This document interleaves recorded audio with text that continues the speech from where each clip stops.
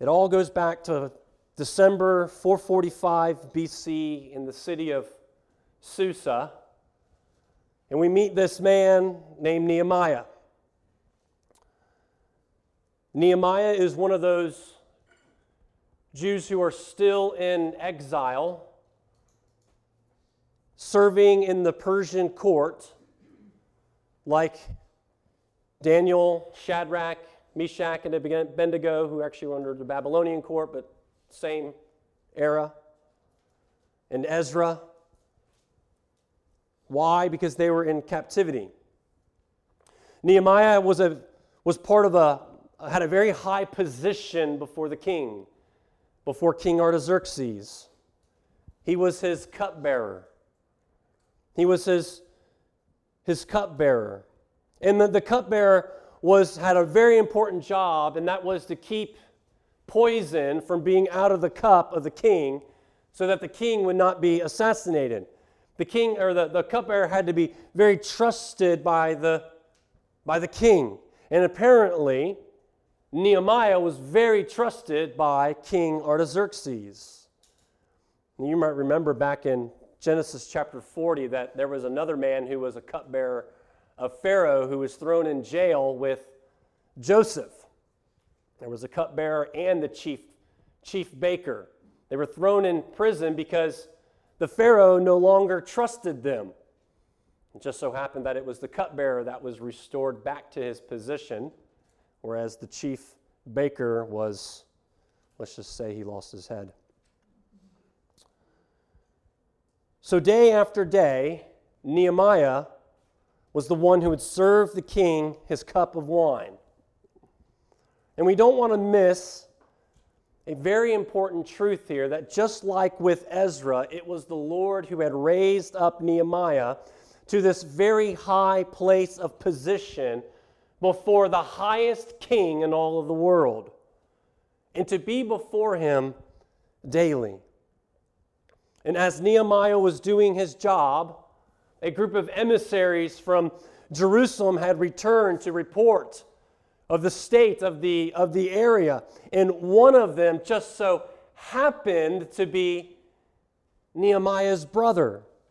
And they gave Nehemiah a personal report of the condition of the people and of the city, and the news was not good. They were greatly troubled and they were greatly in shame because the walls were broken down and everything has been burned and the gates have been destroyed. Now again, we may not understand the importance of city walls. We don't have walls with cities anymore. Rarely did we have them. Before the invention and the usage of artillery and mortars, walls were extremely important to the safety and the security of a city. Probably more important than an army, because once the walls were built, they were a constant strategic defense. Costly to build, but not as much as maintaining a standing army to defend a city. Without walls around a city, anyone could get in. Think about that. Anyone can get in. Criminals, foreign armies, bands of marauders could come in and pillage all that they could and all that they wanted. So certainly for the safety and for the protection of the people and the city and the king, they needed walls. But that's not why, or the complete reason and why Nehemiah was so distraught at the breaking down of the walls, because the walls represented so much more. Proverbs 25:28 tells us, "A man without self-control is like a city broken into and left without walls." You see, these walls, they represent separation and holiness and righteousness, a people unto the Lord. Broken down walls on that city represents the God of heaven was a disgrace for Nehemiah, because there was no separation between God's people and the rest of the world. Nehemiah is shocked, ashamed. He mourns greatly. And as a godly leader, he prayed. He prayed to the Lord God of heaven. Brothers and sisters, do we consider for ourselves the priority of being self-controlled, using the means of God's grace as the walls for us? To be constantly in the Word of God, praying, living in righteousness, fellowshipping with one another in holiness, so that we are not left for the pillaging of anyone, left without walls. Again, the response of Nehemiah teaches us about how we are to respond when we see brothers and sisters and we see churches that have left the walls themselves, torn down the walls of sola scriptura, the walls which God has given us, which teaches us orthodoxy, right belief, and gives us correct orthopraxy, right practice, so that the church or Christians would not be susceptible to every wind and wave of doctrine, desire, trends, politics, or any other social movement that is unbiblical. Walls have been destroyed in our churches, and that means walls have been destroyed in our own lives. Do we wonder why there was so little self-control? We have much to weep over, and when we weep over these things, when we see it in the church, we are weeping like Nehemiah. We are to be so much more, oh God. We have much to weep over and pray about and trust in the Lord. Nehemiah prayed and he fasted. Look at Nehemiah chapter 2, and we're going to start reading in verse 1 this morning. In the month of Nisan, in the 20th year of King Artaxerxes, when wine was before him, I took up the wine and gave it to the king. And now I had not been sad in his presence. And the king said to me, "Why is your face sad, seeing you are not sick? This is nothing but sadness of the heart." Then I was very much afraid. I said to the king, "Let the king live forever. Why should not my face be sad when the city, the place of my father's graves, lies in ruins, and its gates have been destroyed by fire?" Then the king said to me, "What are you requesting?" So I prayed to the God of heaven. And I said to the king, "If it pleases the king, and if your servant has found favor in your sight, that you send me to Judah, to the city of my father's graves, that I may rebuild it." And the king said to me, the queen sitting beside him, "How long will you be gone? And when will you return?" So it pleased the king to send me when I had given him a time. And I said to the king, "If it pleases the king, let letters be given to me to the governors of the provinces beyond the river, that they may let me pass through until I come to Judah. And a letter to Asaph, the keeper of the king's forest, that he may give me timber to make beams for the gates of the fortresses of the temple, and for the wall of the city, and for the house that I shall occupy." And the king granted me what I asked, for the good hand of God was upon me. This is the word of the Lord, and may His Holy Spirit move in our hearts to hear and to see His holy, inspired, and inerrant word for His glory and for our joy. Amen. Chapter 1 showed us a godly leader who prays. And as we move now into chapter 2, we see how a godly leader who has been praying now discernibly acts. Nehemiah wasn't crippled by the devastating news. He turned to the Lord. He depended upon the Lord, that the Lord would be the one who would act, that the Lord would be the one who would make a way. Prayer is an act of faith. to call upon the Lord to do what He has promised. He prayed that God would give him favor and give him success and mercy before the king, to be used by the Lord to help His people. And as we have read here now in chapter 2, from November, December, now all the way to March, April, he had been in this prayer, making this prayer before God day by day, and even fasting roughly 3 to 5 months of praying before the Lord. He remained persistent and patient, persevering in prayer. We all know that those months and sometimes even those years are not easy in prayer. Praying and praying day by day, asking the Lord to make things right, to make a way, to do something that we have no idea or no clue how to handle. But, oh God, you do in some way, in some fortune, God, make a way, do things for your glory. But those days, those months, those years, they are hard. And as difficult as they are certainly great lessons of patience and perseverance, that the Lord will answer prayer on His timing and in His ways. And we must learn patience and perseverance. And that's hard. Those are hard days, when those days turn into months. But the Lord had been preparing Nehemiah. The Lord was working on Nehemiah. And yet Nehemiah as well wasn't crippled. He continued to be faithful in his work. He continued to serve the king his wine day after day. And even despite the king's role in the trouble and shame of Israel, Nehemiah still did his job.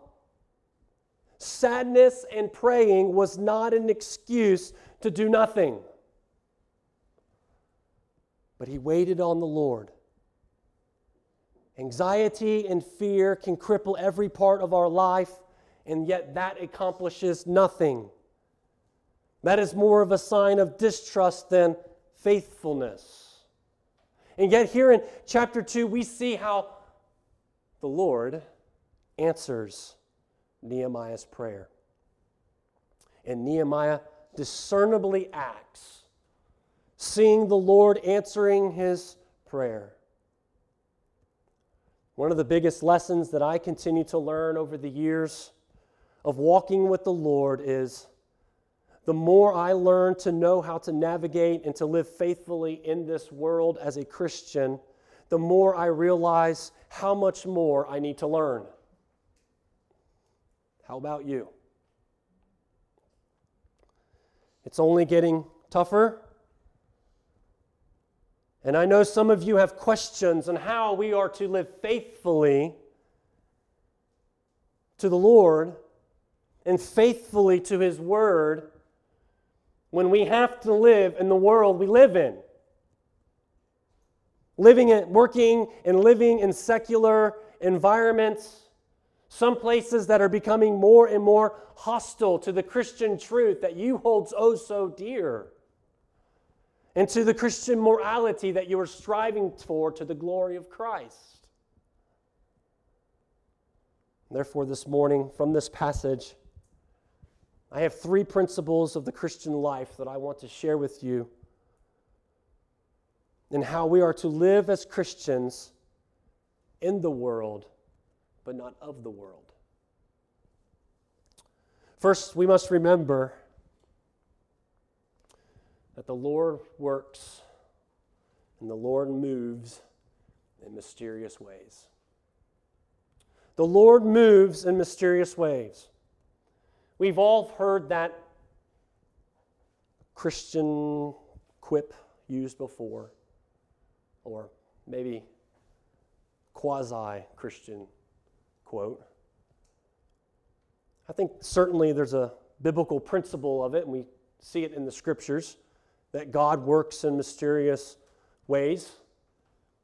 There's some pretty crazy stories in the Bible and how God has worked. I mean, you would have never seen it coming that a prophet who was being sent by a pagan king to curse God's people that God would use a talking donkey to thwart Balaam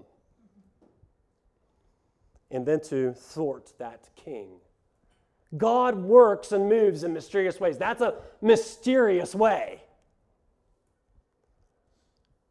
And here in the passage this morning, if we weren't familiar with it and at least seen this pattern already in Ezra, this is a very mysterious way in how the Lord moves. I mean, exactly how was God going to answer Nehemiah's prayer? Can you imagine the thoughts and the desires that Nehemiah had? We get it because when we pray, we know how we want God to answer our prayers, but the reality is a lot of times we have no clue how He's going to do it. I mean, when there's no other way, God, how are you going to do it? It's like coming up to the Red Sea. They're behind us, God. What are we going to do? It's like that. We have no clue how God is going to move. We need to be delivered.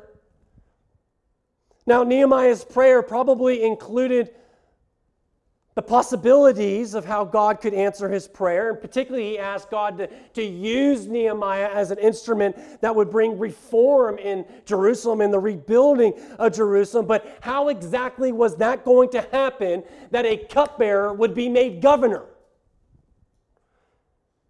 What Nehemiah would be asking for is humanly impossible.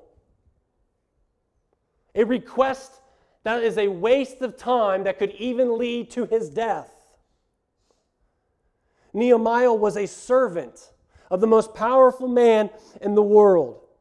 And to ask to be released from that position would be foolish to give up, not to mention could be a clear signal of disloyalty and dislike of the king instantly. What do you mean, Nehemiah, you don't want to be around me anymore? Nehemiah could be thrown in prison or death for just insinuating that he wanted to leave. You just couldn't speak to the king. You couldn't just make a request just because you were there. This was going to be impossible for you and for me. The need that may be before us even this morning, the thing that is on our hearts this morning, may be something entirely different. Maybe we need a new job or a place to live. We're struggling at work, getting married or marital issues, money issues, relationship issues with family, friends, co-workers, whatever it may be. All these things and so much more that we struggle with. And like Nehemiah, we have no idea how there's going to be a solution or fulfillment. I can't change their hearts, God. And yet we pray, Lord, help us. Let us be faithful before you in how I deal with this pressure at work, or how I walk through this suffering, or how we deal with these financial problems that we face, or with this difficult person. Life can put us in this place. Life can put us in those places of this extreme difficulty. But like Nehemiah, we depend upon the power of God that is beyond us. And then, when it seems as if that all hope is lost, months and months of prayer, then comes that one day. That moment when least expecting. See that in chapter 2, that Nehemiah was not expecting.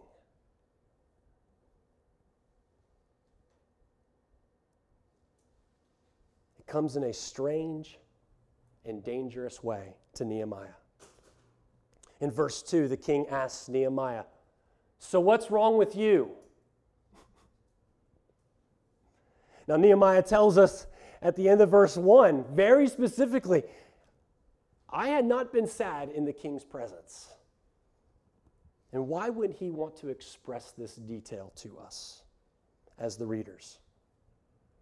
Well, one reason is because it's not in Nehemiah's best interest to be sad and sulky before the king. It's not good to look like you don't want to be there. That's pretty dangerous to be sad. And the king kind of expresses that in the question. I'm not a big fan of Shakespeare, but in one of his works, Julius Caesar, Caesar expresses this scary concern that kings have for sad or disgruntled people around them. He says, "Let me have men that are fat, sleek-headed, and such as sleep o' nights." Which means let me have people around me who are happy and content and feel good about themselves and are level-headed so that I, as the king, can sleep at night. He goes on, "Yon Cassius has a lean and hungry look. He thinks too much. Such men are dangerous." Sadness is a threat to the king. It dishonors the king.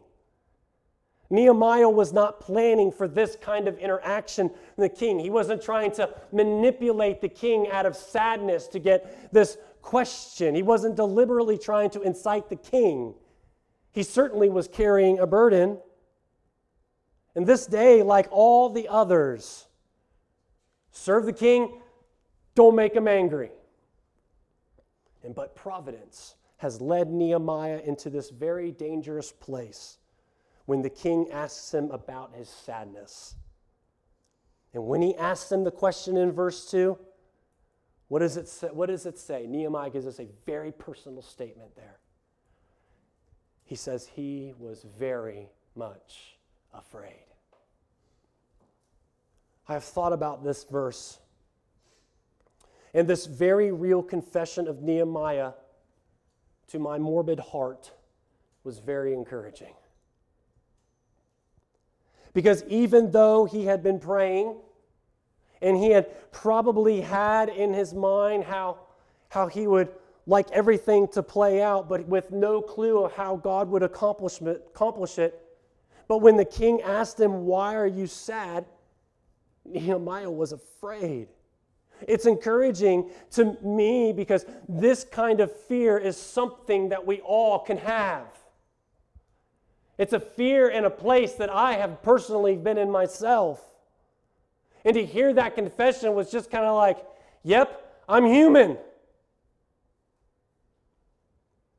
I can tell you, I've been in positions of having no clue in the moment how things were going to play out. I don't know how this relationship is going to be reconciled. I don't know how I'm going to pay our bills if this goes bad, or even where we're going to live. That's a fearful place. When someone who's standing in front of you has the ability to take all of that from you. So in maybe a weird way, Nehemiah's fear is very comforting to me. Because there are places in life where there's real fear toward those who seek to do us harm. I didn't go to very many deacons' meetings when I served in the Baptist churches that I've served in. And if you've ever been to a deacons' meeting, you probably know why. Unfortunately, they are not the most productive or edifying or deacon-like meetings. But there was this one meeting where I was invited to. I was the special guest. And to be there, I was afraid. I was afraid at what these men could take away from me. They could take away from my family, my ministry, from my church. And we find ourselves in life-threatening places like that. Difficult places where we need an extraordinary amount of grace. The Lord does give us that grace, as we see He does here to Nehemiah. Grace to be strong, Grace to be courageous, to act according to His word in faithfulness. That happens to be the last deacons meeting I have ever been to. 2 men this morning went with me. But I can tell you this, is that I had no idea in that fear how God was going to use any of this. But in this very strange, mysterious way, God brought us by His providence into that day. I was scared, but the Lord moves in mysterious ways. He can provide from the most unexpected places and the most unexpected people walking through the most unexpected times. He can change and use the most hostile of hearts.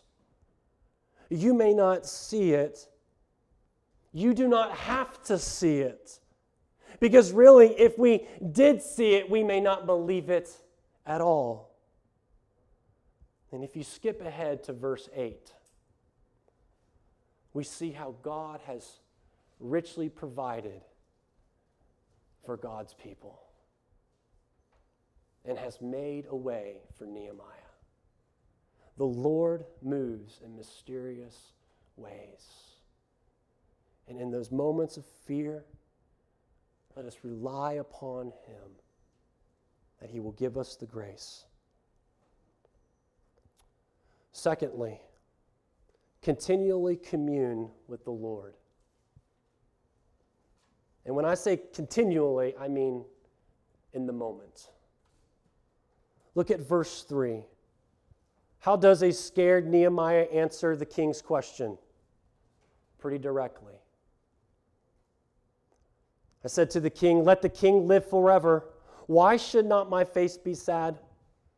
When the city, the place of my fathers' graves, lies in ruins and its gates have been destroyed by fire." He answers the king first, I think, for the way that he genuinely feels in serving this king, that he wants the best for him. But he also states for him the obvious: my people in the city of my people where my fathers are buried, it is a mess. It is in ruins, destroyed by fire. And this king can sympathize with that. He knows this. He's received the reports.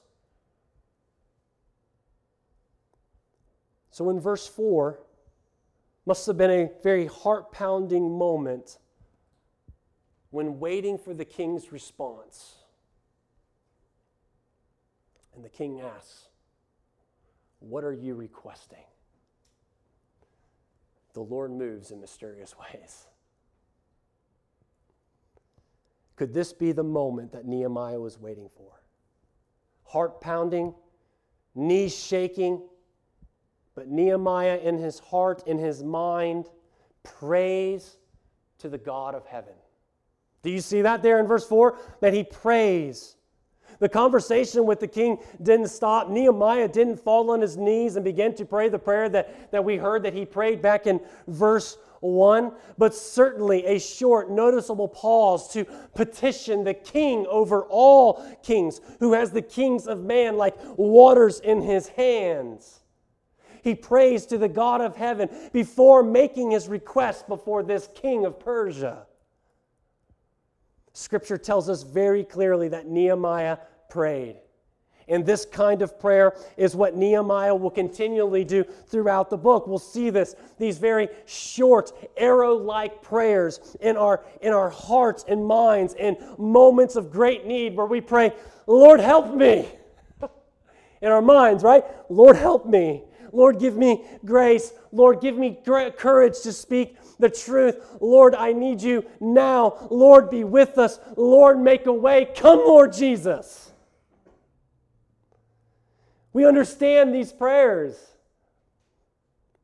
I was introduced to these in a very immature way going into Spanish class to take quizzes that I didn't study for. Lord, help me.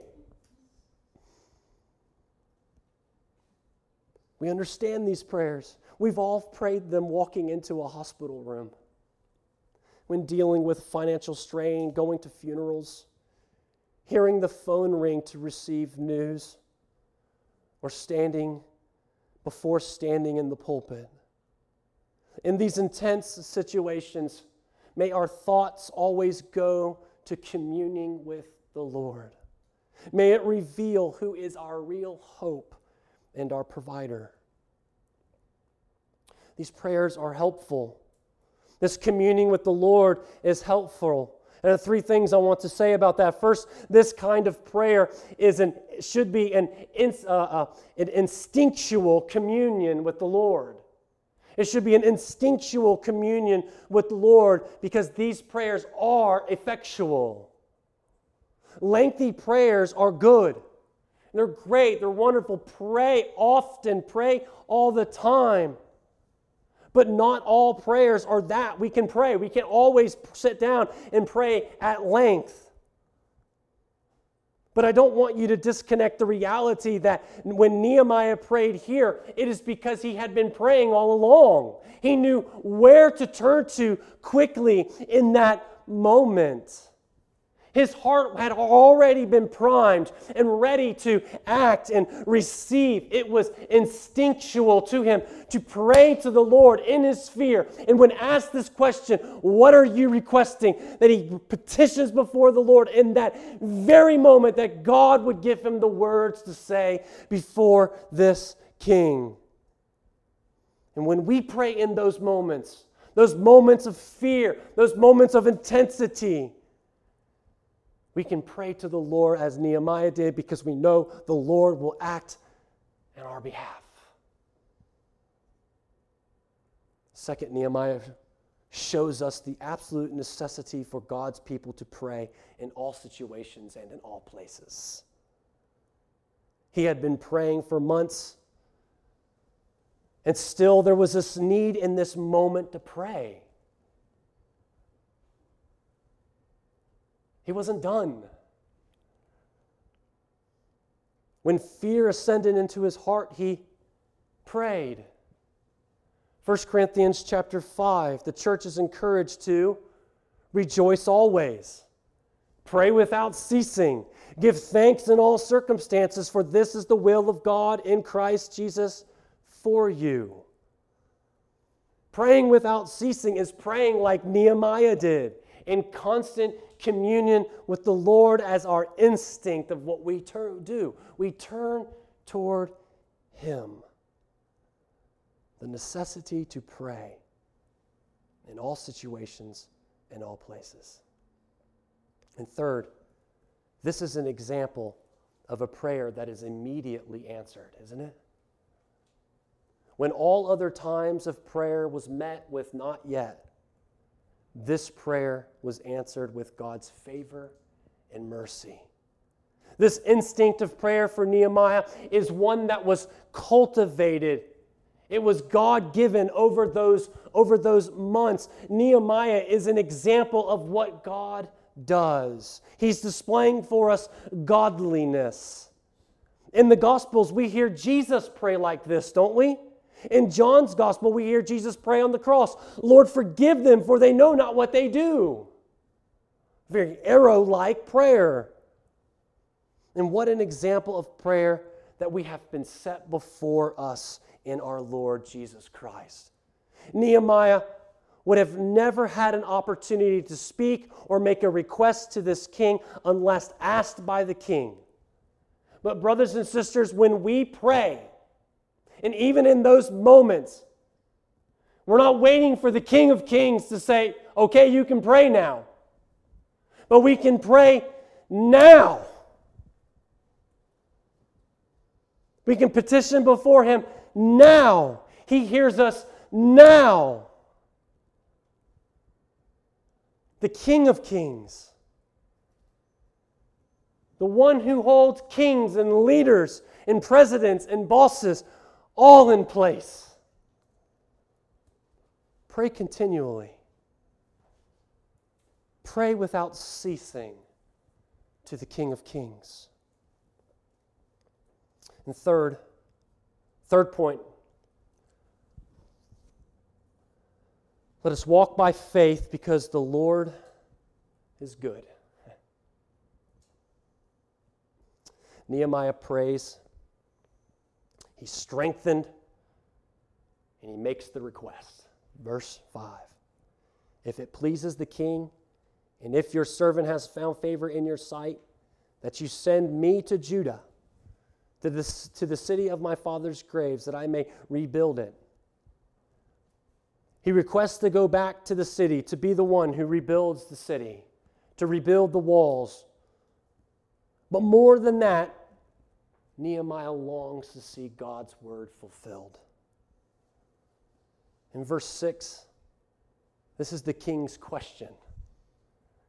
This is wonderful. Look what he says. He says, how long will you be gone and when will you return? He answers the king in verse 7, and he says, if it pleases the king, give us all these things. Give us the correct letters to the provinces beyond the rivers, that we will have safe passage to Judah. Tell Asaph, the king's keeper of the keeper of the forest, to give us all the timber that we need to rebuild all of these things. What's amazing here is that Nehemiah already had a general idea how long he would probably be gone. He already knew the authorizations and the legal papers that would be required for safe passage and the authorizations needed and the right people for the rebuilding of the city. He also knew that to do his job was going to be costly and the specific material would need to be provided that he couldn't provide for. He's just a cupbearer. And so he asks the king for them. This tells us that Nehemiah was not only praying, but Nehemiah was also planning. This means for a successful outcome that was beyond his ability, they are beyond our ability, but he could give attention to how the Lord would accomplish. And so he planned. And that plan was unfolded before the king. Nehemiah desired to be used by the Lord, and God answered his prayers. But Nehemiah also gave great thought to how and what was needed. Is that not what we are called to do when the Scripture tells us to walk by faith and not by sight? Often we are told to walk by faith and not by sight. It literally means just walking blindly. Close your eyes and just let everything fall into its particular place. But walking by faith is not walking blindly. Walking by faith, biblical faith, is not without knowledge. Walking by biblical faith is not walking without experience.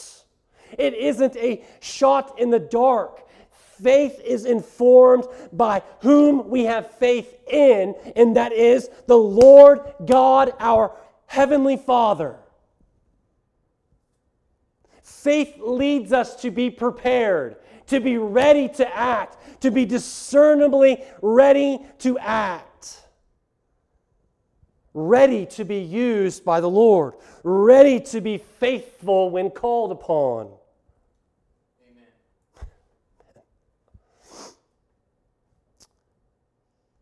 To walk by faith and not by sight is to walk according to what we have been shown in the Scriptures. Not blind, but prepared. As a shield. The shield of faith. At the end of verse 8 it says, and the king granted to me what I asked. That's astonishing. King Artaxerxes, a very pagan king, gives this request. Sure, you can rebuild the city walls. Sure, I will give you everything that you need. You need timber from Asaph? No problem. But he says in verse 8, for the good hand of my God was upon me. Why do we walk by faith? Not just because the king might or might not give us what we want, but because the good hand of our God is with us. I started out this morning telling you that this message was about how we are to live faithfully in a secular world that is becoming more and more hostile to biblical Christianity, and I think that this last point brings it all together. What does the good hand of my God has upon me really mean for us? And first it means, and it should come to no surprise, that our God is sovereign. And that the power of a Persian dictator is no match to the power of God, the God of heaven. When he says that the hand of God is upon me, he is proclaiming and telling us about the power of God. Over and over in the Bible, we see the Lord humble the hearts of some of the most wicked leaders. We see him use wicked nations to bring about his will. We see him use kings to provide for his people in lavishing ways. This is now, the third time in our going through Ezra and Nehemiah? Now, God uses them to provide lavishly for his people. And see, this is just God flexing his muscles just a little bit. Flexing the muscles of his might, and men will bend every time. God is sovereign. He is omnipotent. He is omniscient. Brothers and sisters, we can take comfort in that there is no situation that you will ever be in that the Lord is not sovereign over. That he is not in control over, that he is not omnipotent over, that he is not omniscient over, and that he could not deliver you or provide for you in ways that you will never see or could not see. He acts on our behalf because we are his and he is ours. He is sovereign. And no dictator is a match for our God. Second, the Lord is good. He is always good.